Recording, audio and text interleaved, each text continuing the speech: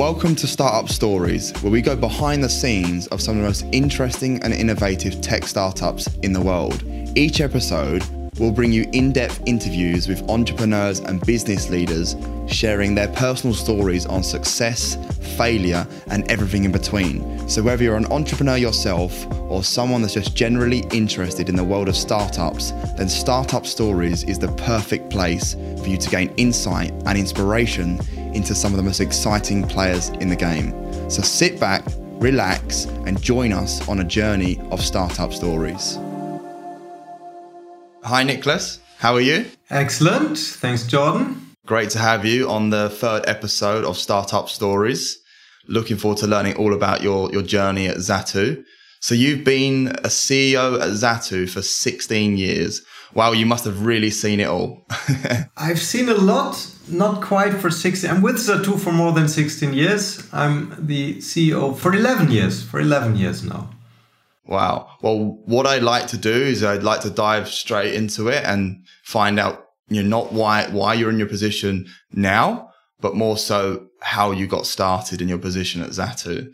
So let's go right back to your childhood, as early as that. Take me back to your childhood. What was life like for you? Very protected, I would say. So I lived where I live again, namely in Cologne, in an area with houses and gardens, and kids could play on the street. The school was close by, walking distance. Very narrow scope, I would say, which maybe led to a narrow-mindedness as well. But we'll talk about my further life later. So very quiet, very protected.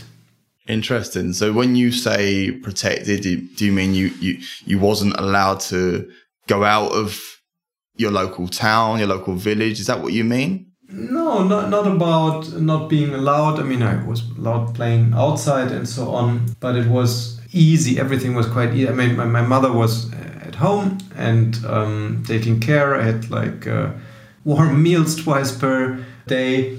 I was not taught to, some kids when they're 12, 13, they already participate in cooking meals or even washing their own clothes and so on. That until I was far an adult, I was a bit spoiled, if you will. So everything was taken care of. I could really focus on things I wanted to do or I had to do in school. And what were you like as a kid growing up? So I have one sister. She's nearly 10 years older than me. Okay. So what I did not have at home is this, as I know you had, Jordan, like brothers or sisters that were close by age-wise. So it was rather quiet for me. When I look at my boys, they fight 10 times per day or so. I did not have that. I always had good friends, so friendships always meant a lot to me and had them over. And I think I was quite creative.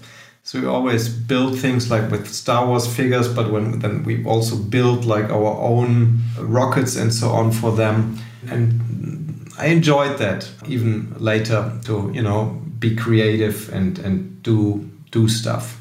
Interesting. So when you started to get into sort of the late teenage years, going through schooling, your education, I assume, and stuff like that, what got you started on your career path with, is it Boston Consulting? That's where you began your professional career? Yes. So I would say as steps before, it was not very much an active decision, as rather, the next step, which was an easy choice, where you could not do much wrong. That's how I perceived it looking back. So what I was really passionate about when I was 16, 17 was filmmaking. We did music clips, short videos and stuff. I applied for, I think, only one school and they turned me down.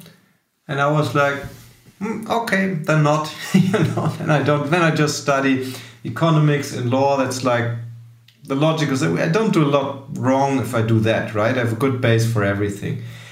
And I was quite fast in finishing that. And then I also did my PhD and second law exam. It's like the logical steps without, having to make a big decision.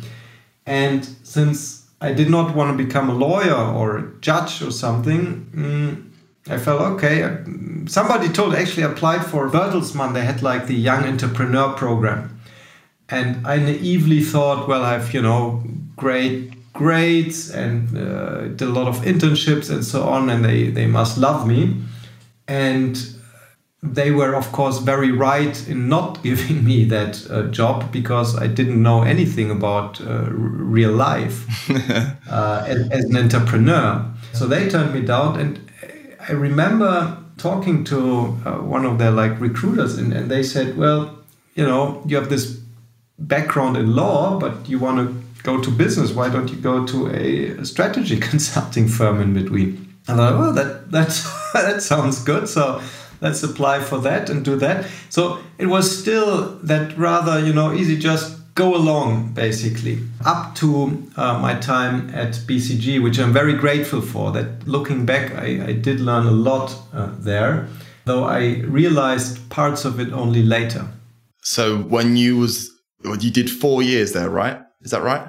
4.5 years, including 1 year MBA. Okay. So what all of a sudden made you think, right, this is enough for me. I want to try something new, and then transition to Zatu? How did that come about? So when I went to BCG, the plan was clear that I did not want to become a consultant for life, but I saw it as a step in between. And then it became more and more clear, now, Nick, you need to decide. Now you finally should do what you actually want to do. And I was quite late with that, but I felt that I was not 100% passionate for consulting. And also I did insurance companies and industry I was not that interested in, which, by the way, is also a big mistake, to come in a job with that attitude of it's not, I would have wanted to do something else, but all right, I'll do that. So because then you're not giving everything for the company, and as importantly, you don't get as much out of it for yourself. But again, I didn't really realize it. I look at younger colleagues of mine now, and they are much smarter than I was. But then it was really clear that I said, okay, Nick, the next thing you have to pick based on what you really want to do, and what what feels good, what feels like fun, what gives you 100% energy to go for it. And as I said, I was very much into movies and television and so on. And while Zatu is not a TV production house, it was all around TV. It's a tech company, still is. We're distributing TV, but it's all around TV. So that was my chance to dive in. And my first job, I didn't start as CEO. My first job was content acquisition. So dealing with TV stations, making deals with it, which was great because it was not just something I thought is cool and I felt passionate about, but also something I could use my skill sets as a consultant for, and law background. So it was really all coming together, which gave me the chance to then really giving 100% and doing a really good job. And then within Zatu, I'm grateful to get the chance to then further develop. So when you joined Zatu, it wasn't at the very beginning, was it, when they founded? So it was founded in 2005, and it really started mid-2006. That was the first time that the product was actually out there. And for the World Cup 2006, test users could actually see how that is working, really live streaming television on your computer. And I joined in January 2007, so half a year after the whole thing really started. So, as you say, when it really started around the 2006 year, and you came in 2007. So when you joined, can you give me an idea of where the company was at then, and then what your position allowed the company to do or transition into? The company had a working product which was very innovative at the time, very unique. also with a lot of flaws, of course, but still outstanding. What we did not have at that time is a reputation, a significant amount of users. And what we also did not have is any content rights outside Switzerland. In Switzerland, it's important to understand the regulatory environment is very easy. You go to a collecting society, so a society that aggregates all rights, basically. I'm simplifying a little. And you say, hey, I want to start redistributing TV. And they tell you, okay, that's per user, 50 cents, go for it. And that's it. Very standardized.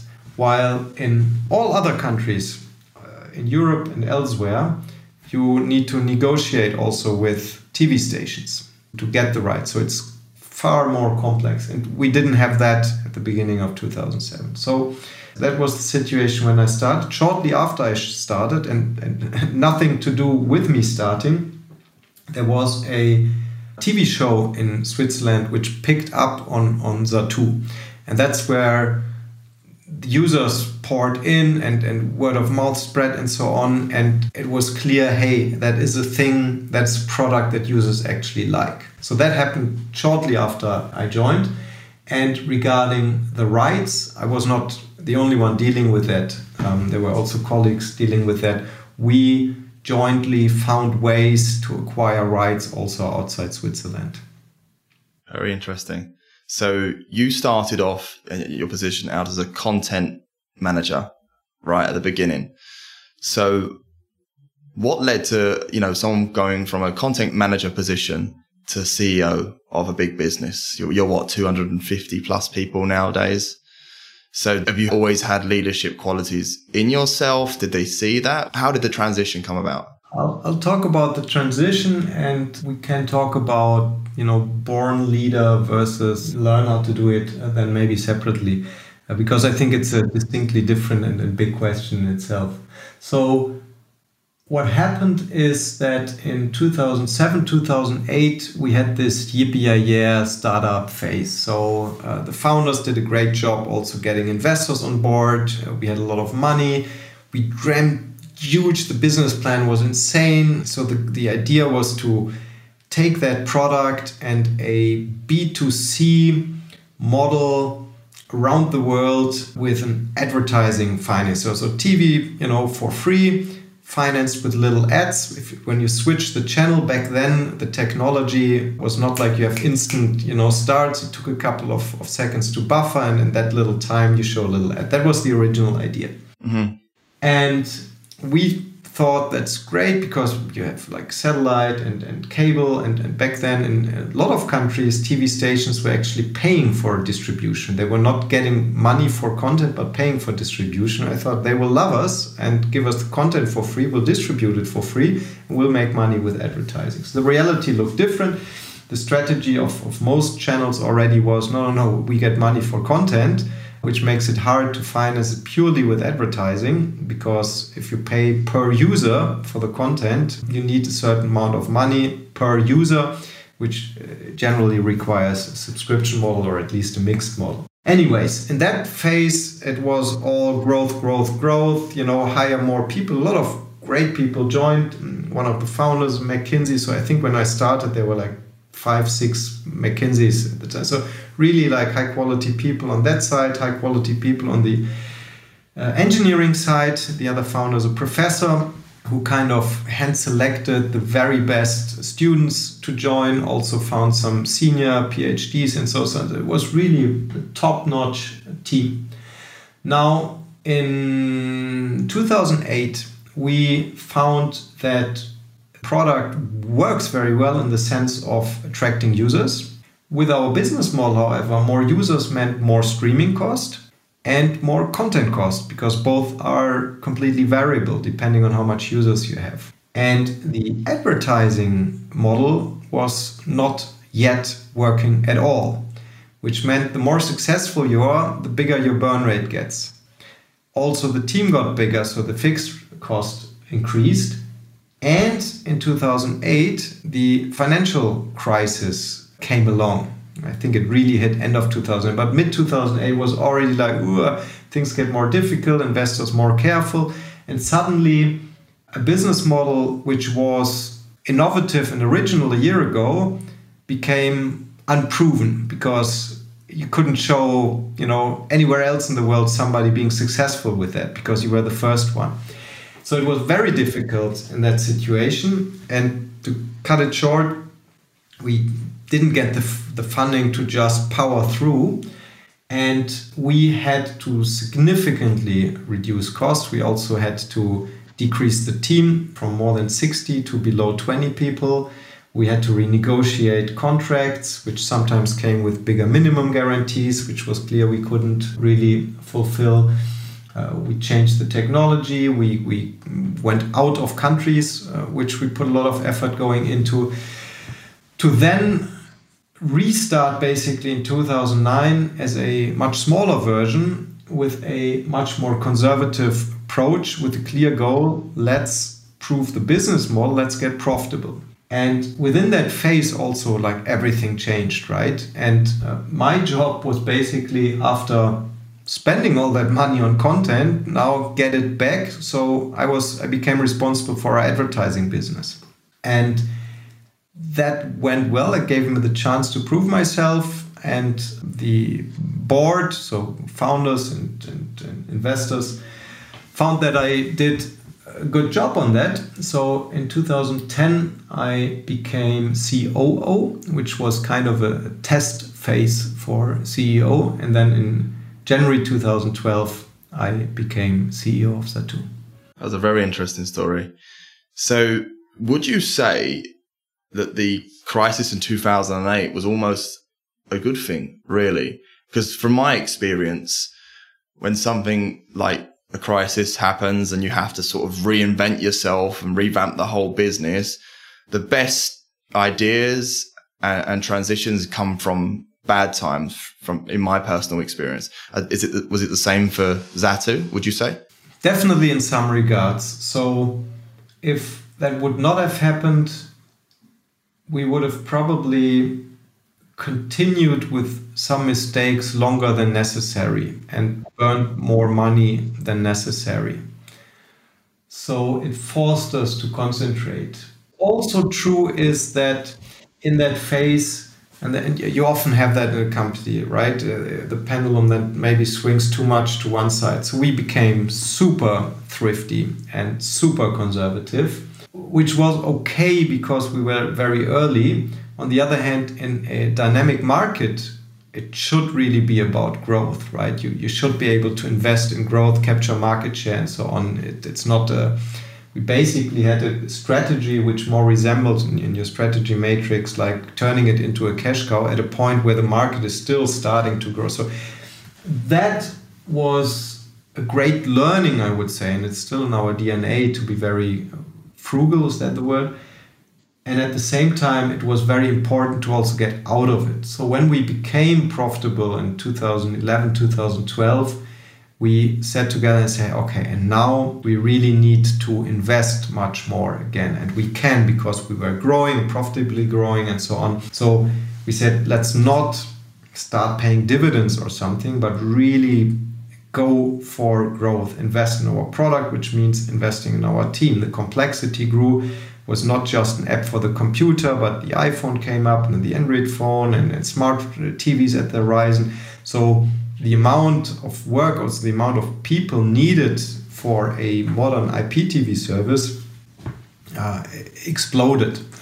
While at the beginning, maybe you could do the thing with 5-6 people, suddenly you needed easily 20, 30, 40 people to be competitive, because also the market around us picked up and telcos invested and so on. So it was crucial to also change our strategy again, or adapt it to more invest and growth oriented course. Yeah, I can imagine as you say, like the market evolving themselves as well. I mean, it was probably like the mid/late 2000s when the iPhone started to become popular. And obviously now today, almost every single person you and I know have an iPhone. So that's a massive contributor towards what people watch their content on live streaming and stuff like that, which I imagine has a good impact on Zatu, because obviously that's the industry that you're in. So it was both. It had an impact on the opportunities to make money, because it became clearer and clearer that our product is not just an add-on to your cable subscription. So you have TV at home, and then maybe on your computer in your office you watch the tennis match or something like that. But with more and more devices, with better and better broadband penetration, and also with features like, personalization, but especially time shift, it was clear that our product is in many ways superior to traditional TV. It's not just, it's available on the same thing on your computer, but it's actually better in many regards. So that was a huge opportunity for growing subscribers, but also growing our B2B business, where we offer our product as a white label to ISPs who not only want to sell internet, but then also modern IPTV, move away from traditional cables. So that was a huge boost. And on the other hand, it also, again, changed the complexity and the need for investment. And back then, there were two competitors in Switzerland that were roughly our size. They came in later, but they did some things better than us. And it was really roughly on par, the three of us. And there, I would say, we really outpowered by investing, adding more devices, becoming stronger, and betting on the right strategy. What would you say has been the best part of your journey so far at Zatu? I wouldn't want to miss any of these different phases. I think what was very satisfying is when we decided, let's invest again in growth and let's enter the B2B space, which was also a big bet, to see this plan working. To see a plan working is quite satisfying. And doing that with, great people around you who enjoy that, hiring more great people. After having this phase of, this down phase, I think we and I could appreciate the going up again even more than in the very first startup phase. Yeah, that must have been so satisfying. And that was in the year 2011? Roughly 11, 12, that's when we started to say, okay, let's go for it now. We have the strength. We've been in the fitness studio for a couple of years, and now we know much better how to spend our money than in year 1 and 2. Yeah. And does that correlate with being the toughest time of your journey as well? Or has there been a different, tougher time? I think at least subjectively, the toughest time was from mid-8 till end 9, when we didn't know if Zatu would survive. So it was very close. And I think a lot of companies have to go through that phase. And I don't even know if it's necessary or the time you learn the most from, but it's just, it was true for us, and I know it's true for a lot of companies, that you go through a phase where you don't know if this whole thing is working, where you don't know if you have enough cash next month. And that also was a phase when we again had to reduce the team. So a lot of people issues, which are usually the one that stress you the most, at least that's true for me. So that was the toughest time. How close really were you to Zatu no longer being a business anymore? Close. We were close to it. We didn't have the full backing of investors. We were depending on TV stations also being okay with having new terms. I mean, we were very transparent about our situation. I said, if nothing changes, all the contracts are there, we will not survive that. Then we have to go to the court and say, here we have more debt than money, or however exactly that's defined, to be insolvent. So it was definitely close. And one of our founders, Bea Knecht, she also invested again in the company. So she strongly believed in our future. and basically made sure that we could go through that phase. And obviously, fast forward to today, you seem like a thriving business, 250 plus employees. You've expanded quite a lot. I do see you a lot over LinkedIn and stuff like that. So what are the goals now for Zatu? What are the ambitions? How far do you want to take it? So we want to continue growing for sure. We're still in a dynamic market, so we think just sitting there does not make sense. We want to grow. And the clearest growth opportunity we see in the B2B field. So on the B2C side, where we go out with our own brand, TV as an app, right? We concentrate on Switzerland, Germany, and now also Austria. And as of today, the plan is to stay in that region. Because we still know from our early days how difficult it is to enter a new region. You basically start from zero again. You need to acquire content, you need to build a reputation, you need to get users on board, you need to get involved in the local advertising business. So the business case for that always looks like, okay, big pre-investment, and then it takes time, and then you break even, and then it takes time to get your money back. And that's a big bet which depends on a lot of external factors that you cannot control. It's always possible that like the biggest private TV channel would say, I don't give you the content anymore because I changed my strategy, or I double the price, or whatever.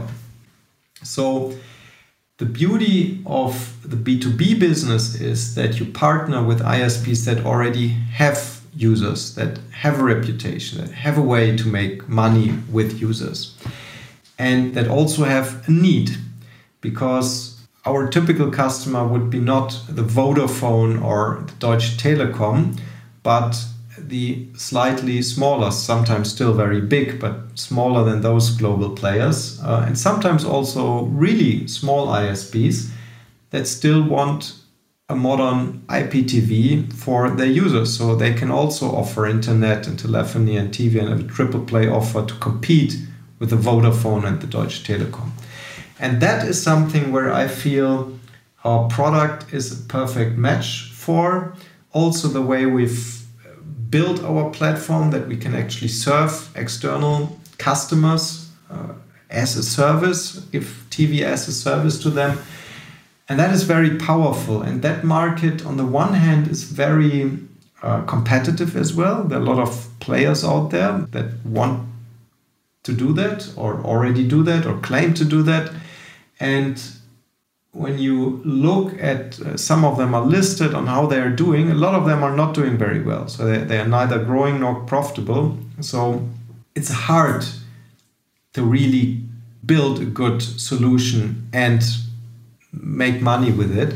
And we are in a position where we have both. We have customers, we have profitable business. So I think we have a very strong base to export that outside the DACH area. Most of our customers are still in the DACH area. But as I said, in that case, going to another country is not a big difference to having another customer in your core area. So that is the clearest growth opportunity. And then there are other plans also for our direct-to-consumer business or B2C business. We have plans to grow and great ideas, and colleagues are working on some things. But I would say that's the clearest, hopefully easiest to grab plan that we have. And from a more personal point of view, you know, you've been at the business for a very long time. It takes quite a lot of passion to stick at something for so long. So I'm really intrigued, Nicholas, what gets you out of bed in the morning? Why are you still so passionate about what you do at Zatu and continue to strive the way you do? So first, I'm really in the industry I always wanted to be. So I feel very much at home. And to start maybe with basically give an example for why your question is a very good question. Of course, a lot of things repeat themselves, right? The other day I sat on a panel and I got the question and I kind of got in auto mode to answer it. And while I was answering, I thought to myself, oh, I'm boring myself with that answer that I gave 10 times already, right? And that happens. So while, again, it's a very competitive market, a lot of challenges. So there's always enough like forcing you to also react and do something. Sometimes you also need to artificially put something in. So we have a very experienced but also like long tenure management team. A lot of them are with us for 10 years and more. So we have very good chemistry, we know each other blindly, and there has a lot of advantages. And on the other side, of course, it's important to get these external impulses, right? Like to artificially create situations where we challenge ourselves. Now, for instance, we have a new colleague who started as a TU's chief product and tech officer. And it's fantastic to see the new ideas, the new perspectives, things that we've like circling around, always the same. And suddenly it's completely different view and completely different discussion. So you need these external impulses. And I also see that it cannot come, out of me sometimes. So I need some external to challenge us. Excellent. And what would you say throughout your whole experience then at Zatu has been the most important lessons that you've learned? I mean, there's a couple of like strategic lessons on the market, on the environment, how you do things and so on. And there are also personal lessons. And I think you want to go deeper on the latter. So one thing, and I've actually talked about it just a few days ago in a leadership training that we had at Zatu, which I participated in as a mentor. The change from being an individual contributor to really leading a team. And I give you a concrete anecdote and then the conclusion. So we wanted to, as a management, to pitch an idea to the board and to investors, to our shareholders. And I said, okay, that's my responsibility. I'll do a draft and then we as management can discuss. So I spent a lot of time and energy and brain and heart on this presentation until it was at a point where I thought, that's a fantastic presentation, right? So I brought it to the manager and said, look at my presentation. And of course, a part of me was like hoping for, yeah, great. And the feedback was brutal. It was on every page, there was a comment like, yeah, that message doesn't really come across and I would rather do this. And that's, not a story, it's boring and whatever you could think of. And the crocodile brain, that, part of your brain that's like 400 million years old and tells you, okay, there's, somebody's attacking you. It all kinds of like the parts of your body say, oh, that's all shit and you're unhappy with it. But I got over it. I didn't have a chance and I reworked the presentation and it was a much better one, much better one. So that was great to see that we have a better outcome. I was happy for now doing a much better job than I did before. And also for the team, it's much more satisfying and much better to work in that way. And I didn't lose respect from the team by, not doing a great presentation in the first place, because that's not my job to be the one doing the best presentations or the best models or whatever. But my job is to make sure that in the end there's a good presentation or we have good ideas, whether they originate from me or not. That's not my job as a CEO, right? To be the one having the idea.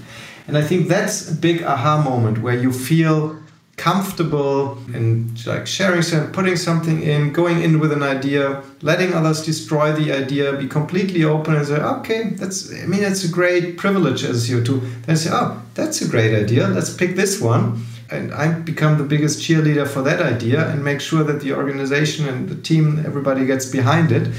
And that was one of the many learnings during my time at CEO and getting into that role. Earlier you asked me whether I'm like a born leader or something. I was not captain of the football team. I did a lot of sports, but I didn't like speaker of the school or something like that. So no, it was not clear that I'm the person who has to do that. But a lot of that can be learned if you keep an open mind and really understand what their role is about. It's a great story. And it was making me smile when you was telling me about the lesson as well, because I had a very similar experience where I was writing some letters to some prospect clients, and I'd spent so much time on it that, you know, you really invest in it. But the more you invest in it, the more time it takes, the more it hurts when you get feedback. And I think it's an ego thing. You're like, oh, when they tell you this is wrong, that don't sound right and stuff like that. Exactly what you thought, where you feel a bit attacked at first. But then I took some time away. The next day I thought, you know what, actually, they may be right. Ultimately, the audience are going to be right because they speak for the volume rather than just me as the individual. And then I critiqued it kind of like what you said, and it did turn out a lot better. It's almost like a resemblance of what you were saying. So totally resonate with that. Good job getting over it. It's a big learning. It is. And we always finish off on a bonus question, Nicholas. So our last guest always leaves an interesting question for the next guest. So the last guest asked, if you could give one piece of advice to yourself at the age of 18, what would it be? I spent 2 terms in an English boarding school when I was 16. And my attitude was a bit similar to what I shared when I entered strategy consulting. I thought, like, you know, the world is waiting for me. I'm a great guy. And so I played football and tennis at an all right level, not like super well, but these were my sports. And when we started, there was a bit of tennis, but then the weather got too bad for tennis outdoors. And football, like European English football, was only played by those who didn't really care for sports because everybody was playing rugby. And I said, no, rugby is not my sport, football is my sport. So I kind of played football with people who prefer to, I don't know, smoke a cigarette rather than playing football. Instead of saying, hey, then I make it to the second team of the rugby team. I won't make it to the first team, I never played it, but the second team I could probably do. And enjoy that new experience. I mean, it's a fantastic sport. Enjoy everything around it, the team feeling and so on. And I was too stubborn and not open enough. At the very beginning, I said, the way I grew up, it was all very narrow, very protective, and I was probably too narrow-minded. It's like, that's how the world should look like. And no, that's not my sport. So the advice would be to really go all in when you have the opportunity, and then still maybe you find, okay, that's not my thing, but first give it a chance, give it 100%, and that's the best way to get the most out of for you. Thank you, Nicholas. So what a wonderful story. I'm looking forward to getting it out to the rest of the audience and they can hear this amazing story. You've been fantastic, Nick. I really appreciate it. Thank you very much, Sean. That was fun. Thanks for taking the time and giving me your attention. Very much appreciated. No problem at all. I wish you all the best and I'll speak to you soon. Thank you. Thanks for listening to this episode of Startup Stories. I hope you enjoyed hearing from our guests and learning more about their journey in the startup world. I'll be back soon with another exciting episode featuring a new guest, so make sure to subscribe to Startup Stories so you never miss an episode. Also, don't forget to follow me on social media for updates and additional content. And if you have any suggestions for guests or topics you'd like to hear about, please reach out to me. And as always, I appreciate your support and feedback. Thanks for listening, and I'll see you next time.